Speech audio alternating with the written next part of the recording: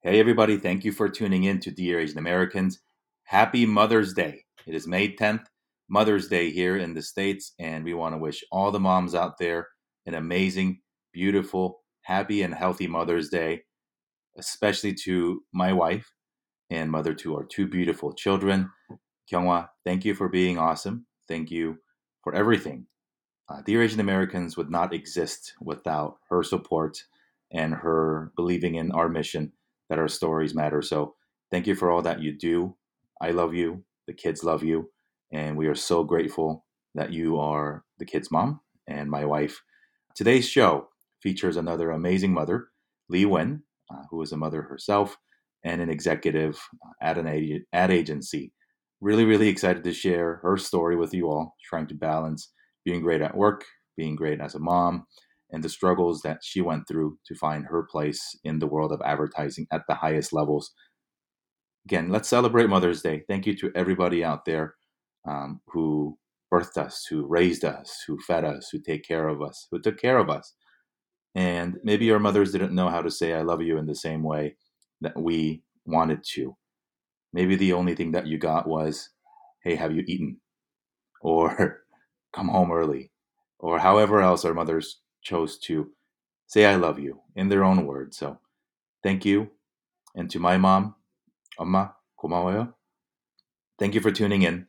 And without further ado, here now is my conversation with Lee. Hey, everybody. Welcome to Dear Asian Americans. Wherever you are, whenever you may be listening to this, we wish you all the health, all the happiness in the world. We are in May, which is Asian Pacific American Heritage Month. Mother's Day is around the corner from when we're recording this. It probably just passed when you're listening to this. So we celebrate all the mothers out there, particularly the mothers who, in addition to being mothers, are working and they're trying to do both. Many of us grew up with parents who did either or, I guess not either or, just the mother part. And so, you know, in our generational advancement and evolution as Asian Americans in the past few decades, I think we've been really lucky and amazing to see moms who continue their careers and at least seemingly try to do everything. My guest today is a friend I've known for almost 20 years, and she is one of these people. Mother, a badass executive at an ad agency, even has enough time to have created her own cooking Instagram channel, which we'll talk about too. But to find somebody that looks like us at the highest levels of advertising in one of the world's biggest and most world recognized agencies and to win awards while doing it is so inspiring and so awesome. She's created some of the campaigns and ads that you and I have seen and have laughed about. And if you are a big car show fan, you have probably walked through some of her creations in the form of exhibits at auto shows across the world. Brings me so much pleasure and excitement to welcome Lee Wen to the show. Hi, Lee. Hi, thank you so much for having me. That was a very flattering intro that I did not expect you to say. So thank you. Part-time podcast host, part-time hype man is my new job. So tell us about Lee. What do you do now? Where are you? And tell us a little bit about you. Yeah, I'm currently a creative director working at Saatchi and Saatchi. Um, if anyone knows Saatchi and Saatchi, our biggest car client is Toyota. So I'm working a lot on that brand, creating content mostly in the digital space. Very cool. So advertising is something that I think has taken on a different term and different meaning in the last 20 years, obviously, since when you and I were in school, it was very singular and it was not digital. That D word really hadn't come into play until you had begin in your career. I'm curious to know what got you interested in advertising in the first place, and to get a better understanding of that, I want to go even more far back and to understand how your family became Vietnamese American. How did you end up in Southern California? And tell me what your early childhood experience was like. Yeah, so my family immigrated over here after the war, April 28th, 1975. I actually have that tattooed right here on my wrist. That date, Wow. just as a reminder to myself to be thankful. But yeah, they came over here. They were very fortunate because my grandpa was a colonel in the war, so he was able to secure um, a plane to bring the whole family over. They ended up in Vista, California, in the San Diego area, which a majority of my family is still in that area right now. But my mom and dad happened to move over to Orange County, LA area. We were the only family that kind of moved up to that area. So, um, yeah, I think your question was how did how did I get started? Yeah, tell me about your early years of growing up, Lee, Yeah. in Cerritos. So actually, I grew up in Buena Park. Oh, I started going to a Catholic school, predominantly Hispanic, and I experienced racism very early on. So I think not feeling like I belonged is a very big theme in my life growing up. After Catholic school was when it was suggested that I apply for the GATE program, which is how I ended up in mm, Cerritos. But I lived in Buena Park up until I was 18. uh, So after moving to go to school in Cerritos in elementary school, I was part of the GATE program. And for those of you who don't know what GATE is, it's basically like it's called Gifted and Talented Education or something like that. And you have to take a test to get into those specific classes that are taught in certain schools.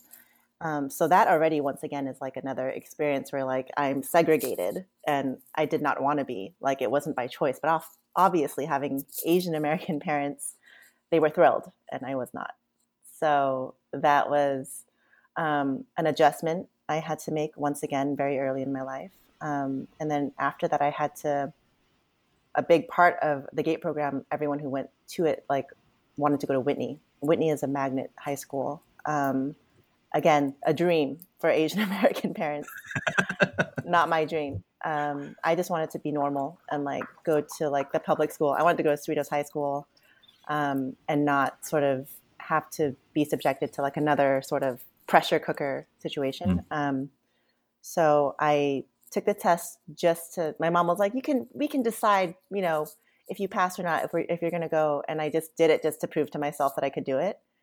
So I passed, and of course she forced me to go, and I cried for like months. I feel like, um, but yeah, going into high school, again, another situation where you're kind of segregated to like a certain group of people. There were a lot of Asian Americans in that school, and my it's funny because even though there were a lot of Asian Americans, I still felt like I didn't belong because there was a lot of Koreans, there was a lot of like Filipinos, not many Vietnamese people, but then the group that I ended up becoming friends with were mostly Korean.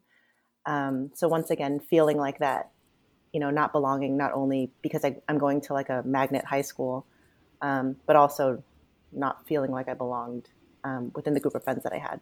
So common theme. But what I know about your high school is that it's a very small populated school. So, it's not my high school class. I think was like 700 or 800. So there's a chance that I don't know everybody. For sure, I don't know everybody. But in your environment, everybody knew everybody. Yes. Um, the feeling of feeling other is fascinating to me because you know everybody, right? And everybody opted in, whether they did or their parents did, Mm-hmm. for their students to participate in this program. Talk to me about that because I think it's a very fascinating experience. Because as you mentioned, Asian Americans are the dominant ethnic group at a school like Whitney. Obviously, the school and administration population was not reflective of that. Mm-hmm. And I think school districts in the 90s were trying to figure out what to do with the influx of Asian American Mm-hmm. students who were just, I don't know, springing up everywhere. What was that in terms of your identity and particularly what you wanted to do with your life? Because I imagine the influence is not only from home, but from your friends and the conversations that they had about Mm-hmm. the expectation of what a good Whitney grad is supposed to do, Mm-hmm. starting with where you go to college and what you study. Yeah, I don't think it's a surprise that I identify as being like the black sheep, whether that being in my family or even at Whitney. The school was small. I think the class was no more than maybe 100 people, our graduating class. So yeah, you everybody knows each other. There's a ton of pressure because there's so many Asian American parents who are immigrants who have the same sort of objective for their kids to either become doctors or lawyers. My dad wanted me to be a lawyer because I argued all the time. But that's they bring them there to breed them to be ideally these types of people. And so I think there's a lot of pressure that is put on you, not only from your parents, but also your peers. You have people there who are so, I was about to cuss. Can I cuss? Sure. Who are just so fucking smart. Like, and it's, the bar is like so high. So even the person who had like, was not as high of a bar is still a really smart person, you know? So you just have this pressure where even though for someone like me who wasn't really into it and like wanted to do my own thing, I still maintained a pretty decent GPA just to like, you know, Keep up. yeah, keep up. Like it's not like for me, my own pressure, like I couldn't go there and totally not care. But I actually feel like it was in the end a really great decision to go to that school because Yeah. although my first few years were turbulent, like I was still figuring myself out, and like as a creative, like that's a very natural part of my own self discovery. But the later years, I'm still great friends with everybody, like who I was friends with then, and that's not very normal either to keep in Yeah. touch with your high school friends. And I think part of that has to do with the fact that it's such a small community. But then the other part of that is that drive that was instilled in me really pushed me to want to accomplish my own goals, and that's why I'm so driven. Like I'm a naturally driven person, but that I think took me over the edge. Like that type of thinking and that mentality really shaped, I think, my career. How did you discover that advertising was a career option for you? And Art Center is not a popular college destination for many Whitney grads. How did that come into your environment and your atmosphere? So like if you know me, I'm like not really, like I'm kind of crazy. So like I think I messed around a lot in high school up until I knew that I had to like think about college. So by the time I got to my sophomore year, I was like, okay, you know what? I'm going to do some research and kind of figure out what it is that I want to do. There's two things that I know that I've always been into. One of it is like arts, like working with my hands, and I've always been like an artsy child. The other is I was really good at computers. I used to fix um, a computer that my dad had in our home. Like many times, I would hack into things. I would think I was like a hacker, and like you know all those things, all the things I shouldn't be doing. But I, funny enough, Googled like what type of career would match those two things, and graphic design came up. So I learned a little bit about graphic design. That was like a fairly new industry, Mm. and but I was like, dude, this sounds perfect for me. So then I found the best school for that because I wanted to go to the best school, and that was at the time Art Center. I took Art Center at night classes while I was in high school. First, thinking that I wanted to go into something more architectural, but there was too much math in there. So I I took the graphic design class shortly after, and then fell in love with Mm. the fact that I can use a computer as a paintbrush. So Nice. yeah, that's how I discovered Art Center, and I was really determined to get into the best, get the best education for that career. I hear themes of regardless of what situation you were put in and you resisted or you had some challenges with your early childhood education at the Catholic school, almost to the point of resentment, and then fighting your mom's desire for you to go to Whitney. But all those tough years and experiences sort of created the diamond out of you, which was you wanted to pursue something at not only creative, which is creative and technical at the same time, as you just beautifully mentioned, painting with a computer, but also to pursue it at the highest level, which is the admirable thing to do, right? If you're going to do something well. Yeah. And so from Art Center, what did you want to do? Is where you are today what you had envisioned Lee doing now 15 years later? Yeah, this is like really weird to say, but it's true. When I got to Art Center and I understood what kind of career I could have, I immediately knew I wanted to be a creative director. That was my goal, and it was my goal because I knew that that was the highest that you could get.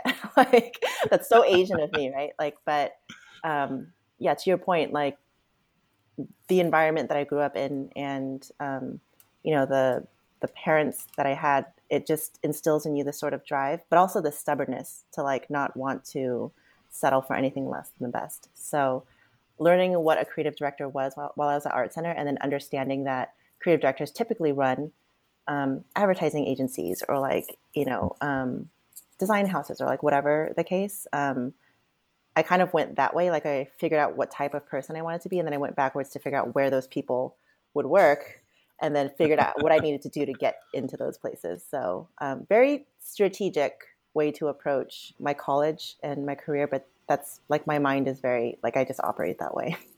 I think that's awesome. You mentioned earlier that your father had wanted you to become a lawyer. Obviously, telling dad that you want to go make advertisements or going into the arts field may have not been something that he expected to hear, yet you backed it up with, but I'm going to Art Center. I'm going to the best school for that. Was there support, unilateral support from your family in the pursuit of a career in the arts? I wouldn't say there was a lot of moral support. He didn't get it. He talked a lot of shit like the entire time I was in school. Like he financially supported like my living situation, but like the entire education was funded by my own loans. So like there wasn't a lot of support there, and there was again a lot of resentment. But it fueled me. Like it made me Mm. want to prove him wrong. And I think that a lot of people at the time didn't really understand like art school. Like why would you go to Whitney and then go to art school? But I actually think it's kind of a hidden strength to be able to have like an academic sort of like mind and apply it to an area that is a little bit outside of the box. Sure. I think the misperception about art school is that you guys just sit around and draw all Yeah. day, which may or may not be true, but obviously it's both art and science, and there are technical skills that you learn, and there are different ways to teach a lot of different creative sciences, if you will. So yeah, I had the same misperceptions about art school too. And yeah, I think, another friend of mine, who actually is our creative director here, on the podcast and stuff, she went to USC and then to Art Center. So imagine, her peers saying, wait a minute, you went to college and then you're going to another college. I keep mentioning to her, you should have never gone to USC in the first place. But her Korean parents told her to. Yeah. So at least, you didn't have to do that and then pivot to Yeah. Art Center, which I think is the right choice looking back. Let's talk about your earlier years in advertising. I recruited for a little bit in advertising when I was in college around the same time as you. I remember complete lack of diversity. I remember asking to do everything for pennies because there were so many people. You'd be lucky to work here. Therefore, your starting salary is going to start with a 3, maybe even a 2. And that's not 300, 200,000. That was 30 something, 20 something thousand. And even with inflation, it's still nothing. But it was a highly competitive field, in a particularly non-diverse industry or community, and even then still controlled by a small number of large entities. How did you break in, and how did you feel in terms of your belonging or chip on your shoulder needing to prove yourself in your earlier years? Yeah, so the way that so my first advertising agency was Team One, and they work on the Lexus account. And the way that I broke in was I did the sneaky thing where I cold called a bunch of like I found numbers of either like the directors who worked at the agencies and like acted as if I knew them. So if I ran into their coordinator, I'd be like, "Hey, can I speak to Tim?" And they'd be like, "Who's this?" I'm like, "It's Lee." And then like 90% of the time that didn't work, but it worked on the design director at the time at Team One, and he took my call, and pure coincidence, like looked at my book and remembered my name because he happened to go to the Art Center grad show. And then he was Whoa. like, I actually saved your card. So I'm really glad that you called. Like, why don't you come in like for an interview? So then I ended up coming in. I don't remember, like a week or something. And then it went really great. And then he ended up offering me the job shortly after as a junior art director or designer. So yeah, once again, like a really like tactical way to like find a job. But I knew that there was a lot of competition, so I had to stand out. So for me, it was like figuring out a way to not have to go through the process that would like, I'd be like hundreds and hundreds of applicants, you know? That's crazy. If you're young folks in college or early career listening, take notes. One, you have to be the best at what you do. You can't hack your way into a job you're not qualified for. So that's what you demonstrated. You did your work. You proved yourself. You went to the best school, and you kicked ass at your grad show enough that the creative director of one of the biggest agencies at the time, still today, remembered your name. That's badass. And then you play the phone game, which might be harder to play now because nobody has a desk phone and people aren't picking up calls they don't know. But that's cool. Thank you. And you just needed to work once, Yeah, right? that was my thing. Like, I think I remember I had like a list of like 100 agencies, like in the LA area, even like outside of the LA, like other states. But yeah, I spent hours like doing that, and you know, you just need one person to just, pick up. But yeah, just need one it yes. works. It's like that at everything, right? Like you need one man or one woman to say yes to you. Hmm. You need one person to give you your first break. Yep. I think sometimes we overwhelm ourselves with this great expectation of everything needs to be perfect, but it starts with one yes at a time. I talk to a lot of students who are just stressing over recruiting, especially now as we near or at graduation time. It's like you don't get an extra award for having 10 different job offers. You need one. Hmm. Hmm. And so focus on the ones that matter to you. That's a cool story. You got to have hustle and you got to be willing to work your face off. I think that's a lesson that never grows old. What was that first experience like? Were there other people that looked like you? The person you mentioned that gave you the opportunity was a man. Were there other women in the industry at the higher levels, and were there particularly people that looked like me and you that you could look up to then? No, I can't even remember one Asian American face in the team that I was in, or even on the creative floor. There were women, but not in like leadership sort of roles. Like there were like maybe like senior art directors that were women. But yeah, it's even to this day, I think it's like not as common. It's a lot better, but no, there definitely wasn't some sort of mentorship that I felt, maybe because of both of those reasons, Hmm. and it did affect me. I think I was at Team One for maybe a year and a half until I kind of burnt out, partially probably because of how hard school was, and then not having a break, but also not having a mentor. So I felt really like lost for a time. Like I reached my goal to get in an agency, and then I burnt out like fairly fast. And on the mentorship angle, how has that changed for you, both from the mentee side of eventually having found your tribe, and as you have progressed into leadership positions at various agencies, what have you done on the other side to make sure that nobody ever feels the way that you felt 15 years ago? It's a huge part in who I am as a manager and a mentor and a boss. Like I take everything that I felt, that I've experienced, that I wouldn't want another person to feel, or like what I would have liked to happen, and I put those into action every single day. I would hope that if you were to ask anybody who has worked under me or like on my team, that they would feel that being able to be seen or heard, or just respected, goes a really long way when you're working under somebody. And I try to practice that every day. I think from observation of you via social media and just being a friend, I think human leader is the word that comes to mind, regardless of the work at hand. I think just the photos and the videos that you've shared with your colleagues and the people that work on your team, I think they're pretty lucky because at the end of it, you're making advertisements or multi-billion-dollar brands to move the needle on purchasing decisions. It's not life-saving work, but unfortunately, you and I and many people listening have worked for people for whom they treated as such.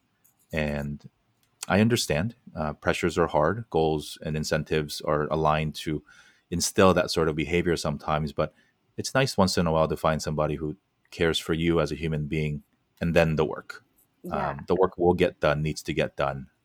and that's a really big part of my philosophy. I've always said I focus on the people first, and then I think good work comes from happy people. So if you build a foundation, I think the roots of that foundation are your team and like the makeup and like the culture, and then the work. If you hire someone who is talented, they'll figure it out. I totally agree with what you're saying, and it's funny. It's really ironic. Like as I'm talking to you, you would never have thought like someone who felt like such a black sheep would be a quote unquote leader, or like be seen in those like eyes to other people. So it's kind of like a really gratifying feeling, which is why mentorship is such a important aspect for me, because I at least feel like I'm making a difference. It's a testament to you and to the many people out there, for whom tough circumstances and bad experiences come your way, and how we respond to it. I'm sure there are many people who have felt as you did in high school and growing up, Mm-hmm. who bottle up that negative energy and just are just mean and angry and resentful for the rest of their lives. And if and how, I don't know, but when they get to these leadership positions, they just treat people badly because it's, hey, I went through it, so you should too. Or um, using really toxic phrases like putting in your dues, or you know, this is the way that you grow up in this industry, and then just putting people down, with really forgetting both the positive and the negative feelings that we feel when leaders and managers treat us in different ways. You've progressed your career through various agencies, many of them household names. What I see as a common thread, though, is Toyota slash Lexus has been your client throughout. Um, I hope everybody knows that they are parent, or the parent company is a Japanese company at this point. They obviously have their American divisions led by folks here, as recently in Torrance here in Southern California, and moved over to Texas. And we talked about sort of the team not being diverse at all from a race or a gender perspective. Were there points where you felt that creative decisions representing what were in essence Asian brands in America, there were unnecessary challenges being thrown in the way, or messaging and communication challenges that were rearing its ugly head because of the lack of customer voice in the decision making rooms? Yeah, I wouldn't say that like I I would feel that way specifically about specific like Toyota or Lexus like projects I've been on, but I've definitely witnessed that type of challenge where we may be presenting to an Asian client and you have like an all white cast of people who are presenting and talking about their culture, and it's like I don't know if that's I don't maybe you shouldn't say that, or like that might not make sense. I think there's like a sort of like a privileged, not intentional, but like that privileged approach of like, well, like I'm a creative director, therefore like I know what is the best thing to be done here, and not really bringing in someone with more insight, cultural insight, to kind of help facilitate what you're selling. I've seen that happen. I think we all have. I've been in client services too, and it's just, I think, privilege compounds and the blinders compound as well. So I don't think people are inherently mean or evil or ill spirited. Something's just probably better left unsaid. I want to get your take on the industry as a whole. Advertising has always been a very popular choice because of the medium that you and I grew up watching, which were TV ads. Super Bowl ads were the creme de la creme, and I'm sure in your industry, winning awards and having those experiences to create and produce those shows were of great big honor, and even some things that I dreamt of doing when I grew up, when I was a much younger child. The world has changed, obviously, with the introduction of banner ads on the internet, and now with everything digital and everything influencer and social and everything in between. That the world has changed. With that changed, how has your industry changed, and how have you managed to stay ahead of the game and relevant and just kicking ass in your industry? Yeah, I actually, when I went into advertising, I was more interested in like packaging and print and branding.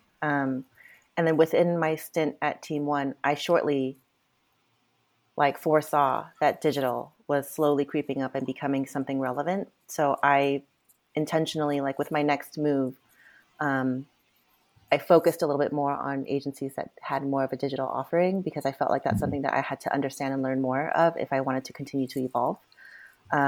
So even during my short time, like I've been, I don't know what year is it?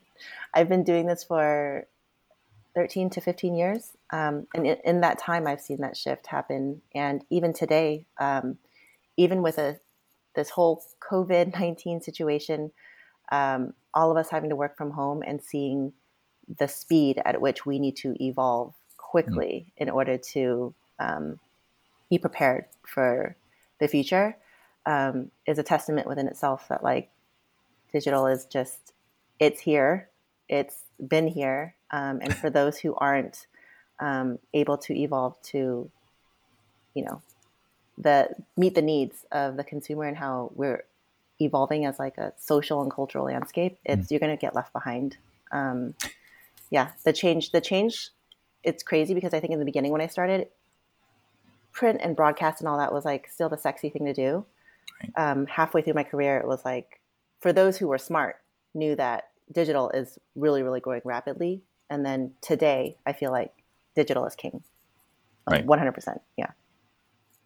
And will change again. We don't know Mm-hmm. to what or when. I want to get your take on something that I always found super fascinating, which is marketing to people like me and you.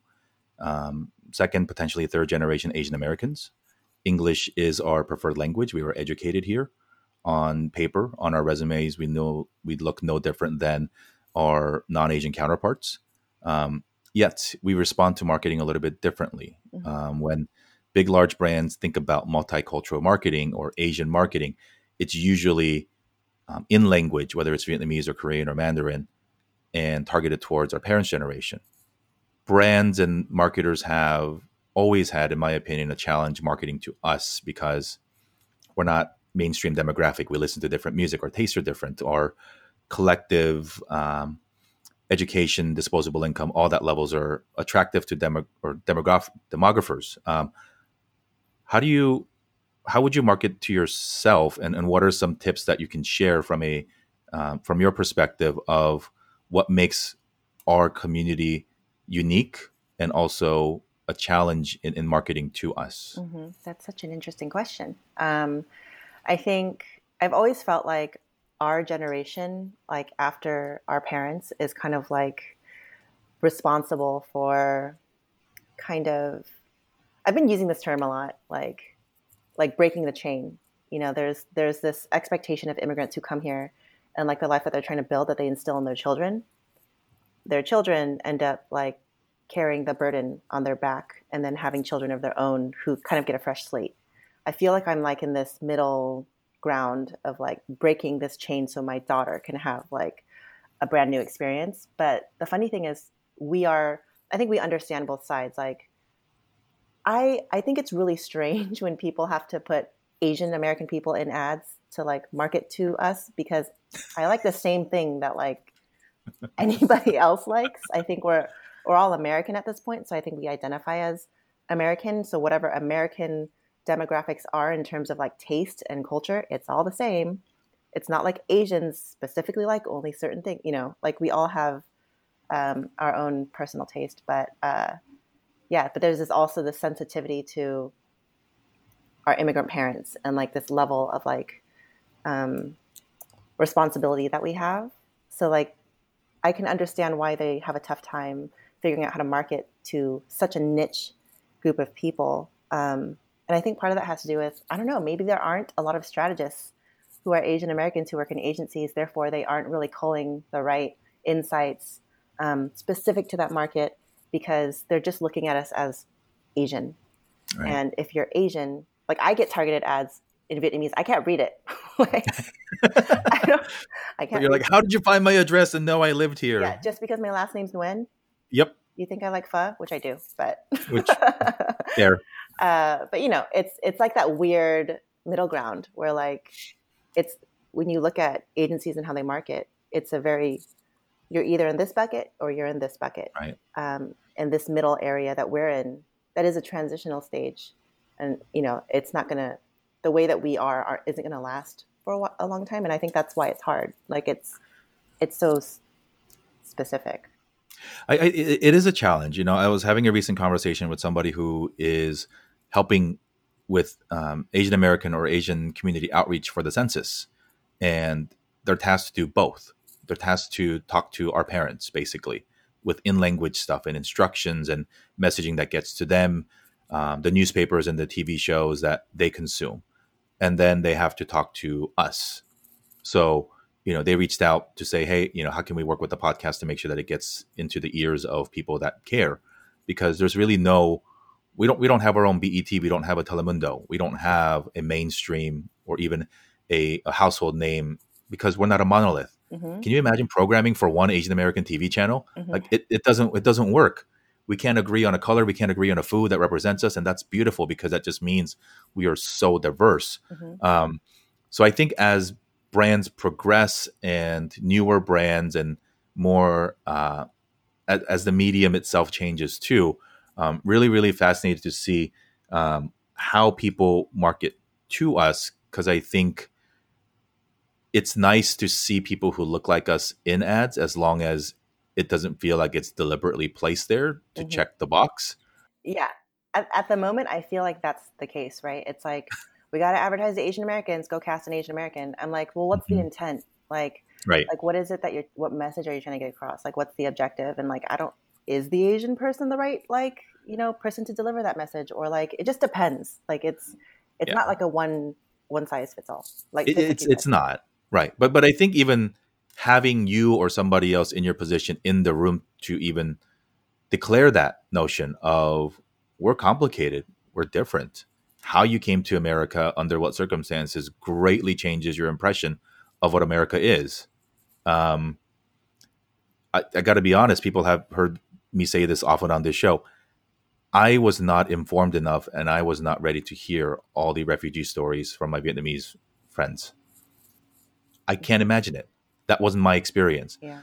because I am also blinded by my own experience and my own privilege. Immigrating to America meant actively choosing to jump on a plane with resources to come here to start anew. Mm-hmm. That wasn't like that for everybody. Mm-hmm. And so if I have that challenge, some of our non-Asian friends, older white men in these leadership positions, how are we ever going to work?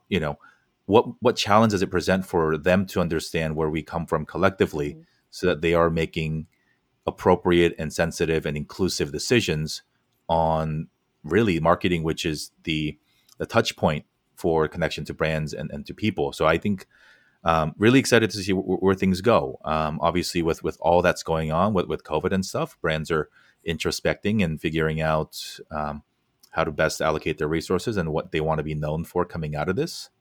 Because overnight, buying cars or buying football tickets doesn't seem to be the most important thing in the world. So how do you, as you mentioned earlier, the human side, like how do you be human first? Yeah. Because we'll sell cars later eventually. We'll play football eventually, and that's going to be okay. But right now, what do people need to hear? So you are the proud co-lead of a resource group at your company geared towards parents. Um, it's a challenging duality of identity. It's not binary. You're your parent and an executive. How has that balance been for you? And how do you think it's been different from the people that you worked for 15 years ago, who obviously were a little bit older, maybe had kids, maybe didn't? And what are some of the lessons that you are learning daily in how to be a great mom at home first, and then a great leader at work? Mm-hmm. It's hard. Like, when I first became a mother, I I think I still am the only woman creative director, and the only not the only woman creative director that has a child, and then the only Asian American creative director in the agency. So I felt a lot of pressure, and I once again purposefully didn't want to let that show or like bring my quality of work down. So I continued to work hard.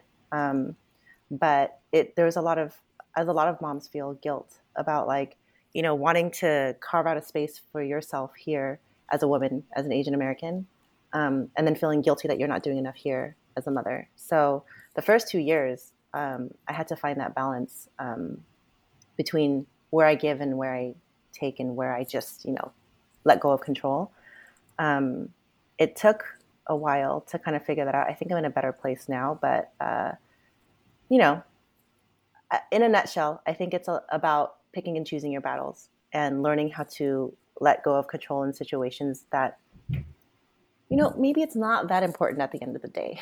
If like this thing happens like at work and you just let it play out because it's not going to impact the greater like holistic picture. And maybe it's better for me to spend time with my daughter like for an hour and miss this optional meeting just because I was going to show my face or something. You know what I mean? Like but it's hard. It's hard every day. But I think all mothers who are working mothers and mothers who work in demanding high level positions like would say the same thing I'm saying right now. Yeah. Thank you for doing both. My wife obviously does both. There's so many countless other women out there who are doing both. And um, I just decided we're going to air this episode on Mother's Day. So happy Mother's Day to Oh, everybody listening. Well, I mean, it's in like 3 days, so I think we can turn it around. well, that's nice. Yeah, happy Mother's Day to everybody listening. Happy Mother's Day. It's underrated. I think corporate America, corporate culture has this work above all or else.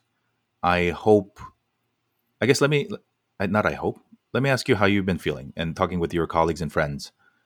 How has COVID 19 and all of us being home and the balance in our face of having to not deal with, balancing parenting and working and the expectations that arise from both angles?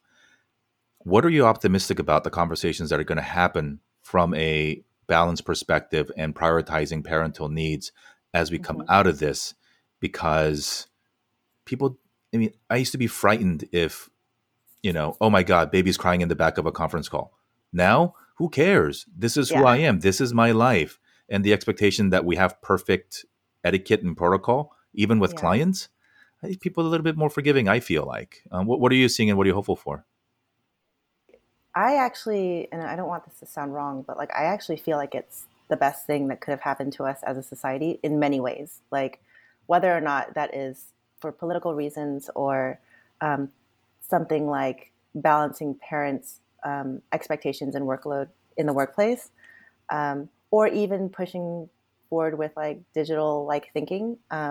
It's something that really I think forced everybody to kind of relook at everything. Like our agency is doing that right now, and it's refreshing to sort of see all the things that we had talked about, like with peers or like in groups that maybe didn't get to the level of leadership, Right. has now become a real consideration and like a real issue of like how do we move forward with all of these things in mind. And part of the reason why I joined that parent group to co-lead was because I want to make this difference, and I want everyone to understand just because I'm a mother doesn't mean that I'm going to underperform. So I kind of wanted to be like an example to kind of prove that like mothers can do this too.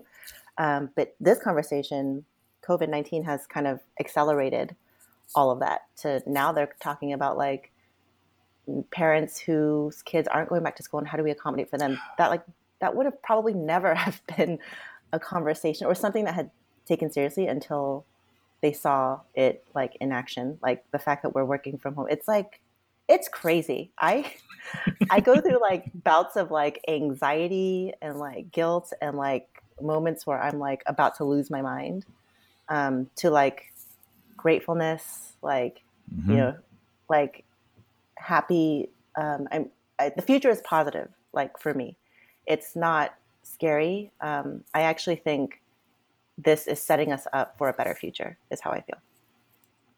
What are some things you can share with a younger version of Lee, perhaps, or somebody who is excited to potentially enter the world of advertising and marketing? And who knows what that industry is going to look like in 10, 15 years. But based looking back from where you sit, all that you've gone through and all that you've observed, what are some tips and perspective gaining advice that you might want to share with somebody who's in that shoe now?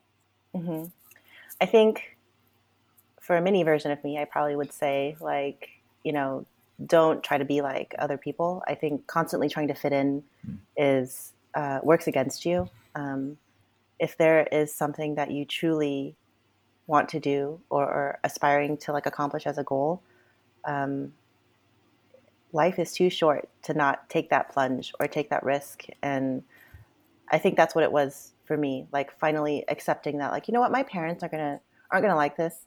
They're not gonna support it, but I don't care. Like I'm gonna do it for myself, and that was the best decision I could have made for my career. So, for anyone who wants to get into advertising, that would be the biggest advice I would say. Like, take a risk. Like, don't be scared. This has been one of the more fun conversations I've had. I hate saying that because other guests might be like, "What about mine?"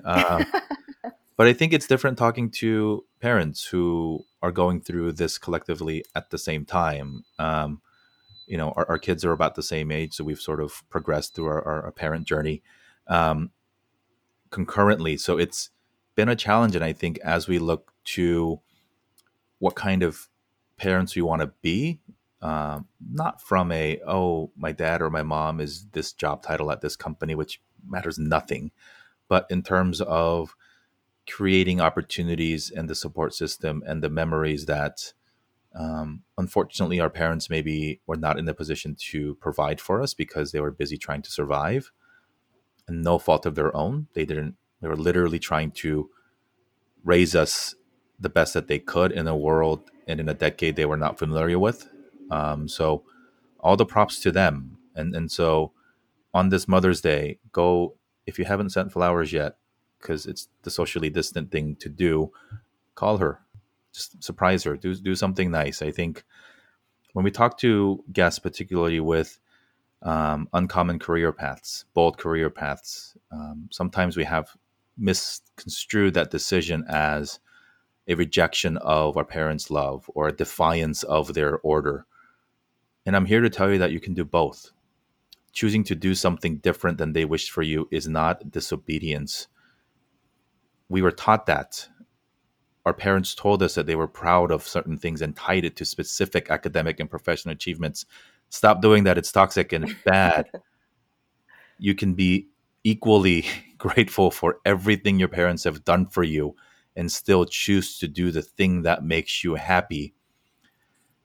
That's called life. If you're graduating right now, if you're looking at internship opportunities, I've heard one too many times, well, it's the thing that I think I should do. It's what I've been told is good.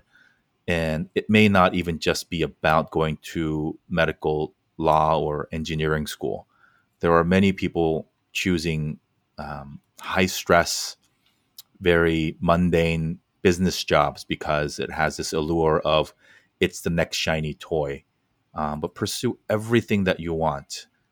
Look, I'll give you guys a little secret. Nobody in the history of HR will give you shit about what you did during the summer of 2020. Reasonable human being will understand what we were going through and realize that this was your chance to sort of reset, as we all are. So thank you for providing the context, especially on the mothers. I think um, underappreciated, expected to do more. As you mentioned in your field, not only the creative direction of the client work, but the collective culture of these externally seemingly fun environments. The cultures were created and enforced and reinforced by people who weren't moms and who certainly were not moms of diverse backgrounds. So it's good. It's so inspiring and awesome to see people like you rise to the levels that you have earned, but also not be so focused on just the work, but take time to mentor, to create an internship curriculum at the agency, and to take time out of your already busy life to work on the parent items. Because if you're so lucky, you get to have a little human being in your life, and that little tiny person will change everything about the way you view the world, and that is just so amazing. Lee, thank you again for coming on the show. You and I have talked about coming on the show for a little while. long before this stay-at-home stuff happened. And so I'm grateful to hear your story. I've always found your story inspiring because you decided early and you stuck to your decision to go off the beaten path. So would love for you to help us finish out the show by sharing a letter to us. Dear Asian Americans is a letter not only to us and from us, but ultimately for all of us to inspire and to give hope and to share stories of the little girl who is feeling left out, not only in Catholic school, but in a very high intense academic environment, or somebody for whom maybe feel like they're being forced to study something or go to a school that is against their human desire and what they know they were put on this earth to do. So I'll start the letter, you finish, and share with us anything that you'd like to share with the Asian American community. So please finish the letter. Dear Asian Americans. Dear Asian Americans, continue fighting the good fight. Stay true to yourself. Listen to your gut. No one knows what's best for you more than you do. And don't feel guilty for making decisions that others might perceive as selfish. Be grateful and thankful for the opportunities that you were given, whether or not your parents were immigrants and sacrificed, coming to this country to make a better life for yourself. Don't hold resentment for things that they don't understand, but continue to push forward and pave a new way for your generation and for the future generation to come. Thank you. That was very beautiful. And nothing is beneath you. If you want the job, find people's phone numbers and cold call the shit out of them until you get a job. This might be the old dad in me talking, but people got to be willing to put in the work. Yeah, you put in 100% of the time. You put in the work, you'll get something out of it.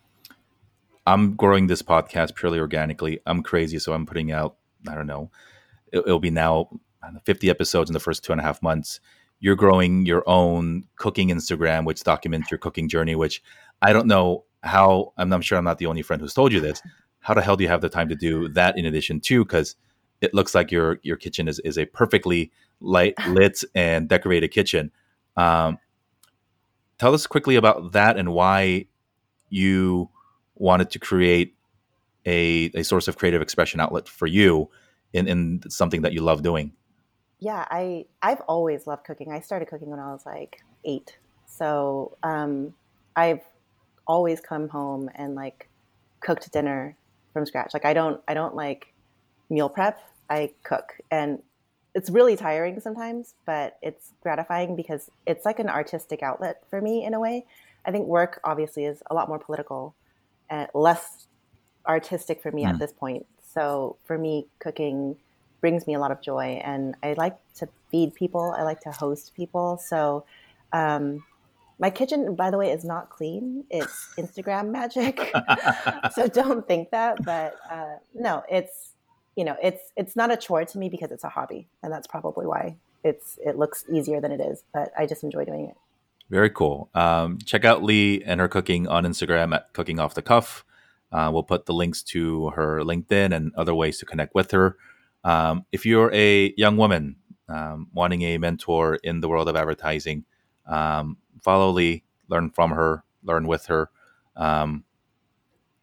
She may have a fancy job title, but we're not we're not too far or that far ahead in the game of life. Just a short decade and a half ago, we were all in your shoes, and whatever thing that you think is the end of the world, and seemingly so, 2020 has been a really crappy year. Life gets good. Life gets better. Either life gets better, actually, or you learn to realize that the things that are stressing you out today shouldn't be stressing you out, and you learn to appreciate and see life in a different way. Lee, thank you so much taking time away from your kid and work to spend a little bit of time with us to share your story on this Mother's Day. Happy Mother's Day to you and to everybody out there hustling. Have your husbands, have your dads, or have somebody else put the kids down early today. Go have a glass of wine. Celebrate everything that you've done and that you will continue to do, Lee. Thank you so much. Thank you so much for having me and putting me as your Mother's Day guest. That is amazing. That makes me very happy. I And wish thank I you. would have taken the credit for it before we started recording, because in the beginning I was like, oh, I don't know when you're going to be listening to this, but why not? Well, that's just wing it. I think that's what it that's my style. Just wing it, and then you'll figure it out along the way. So Ay, it ay, all worked out. But thank you, everybody, anyone who's listening. Really appreciate what you're doing. I think it's really great, and like you said, I don't think a lot of people are doing this, and it's very necessary. if we don't tell our story, some tone deaf old white guy is going to do it. So I'd rather it be us. Bye, everybody. Bye. Thanks so much for listening. Hope you enjoyed my conversation with Lee as much as I did having it. It's really great to see people who look like us, people who look like our kids, thrive in industries where we were not visible just a short 2 decades ago, and to make sure that our voices and our opinions and our humanity is represented in a medium, in a business where so much of it is going to impact our purchasing decisions and the way that we are advertised to and talked to. So, thanks to Lee for spending time with us. If her story resonated with you, if it inspired you, if it made you smile, please take a moment to share the episode and the show with a friend or two. Take a moment to text your mom, to call your mom, to check in on her. I know it's not an easy time for us to be home and staying safe in our own home. So maybe this is going to be a different Mother's Day than a traditional one where you're sharing a meal together, but does not diminish our love for our mothers. In fact, I think it's the only way that we can show love, to make sure that they are safe and that we are safe as well. So thanks to everybody. Enjoy the Sunday. Enjoy Mother's Day. We're approaching some really, really great conversations this week coming up. So thanks again for listening. Be safe, be happy, and be healthy. This has been your host, Jerry Wan, and I'll see you next time.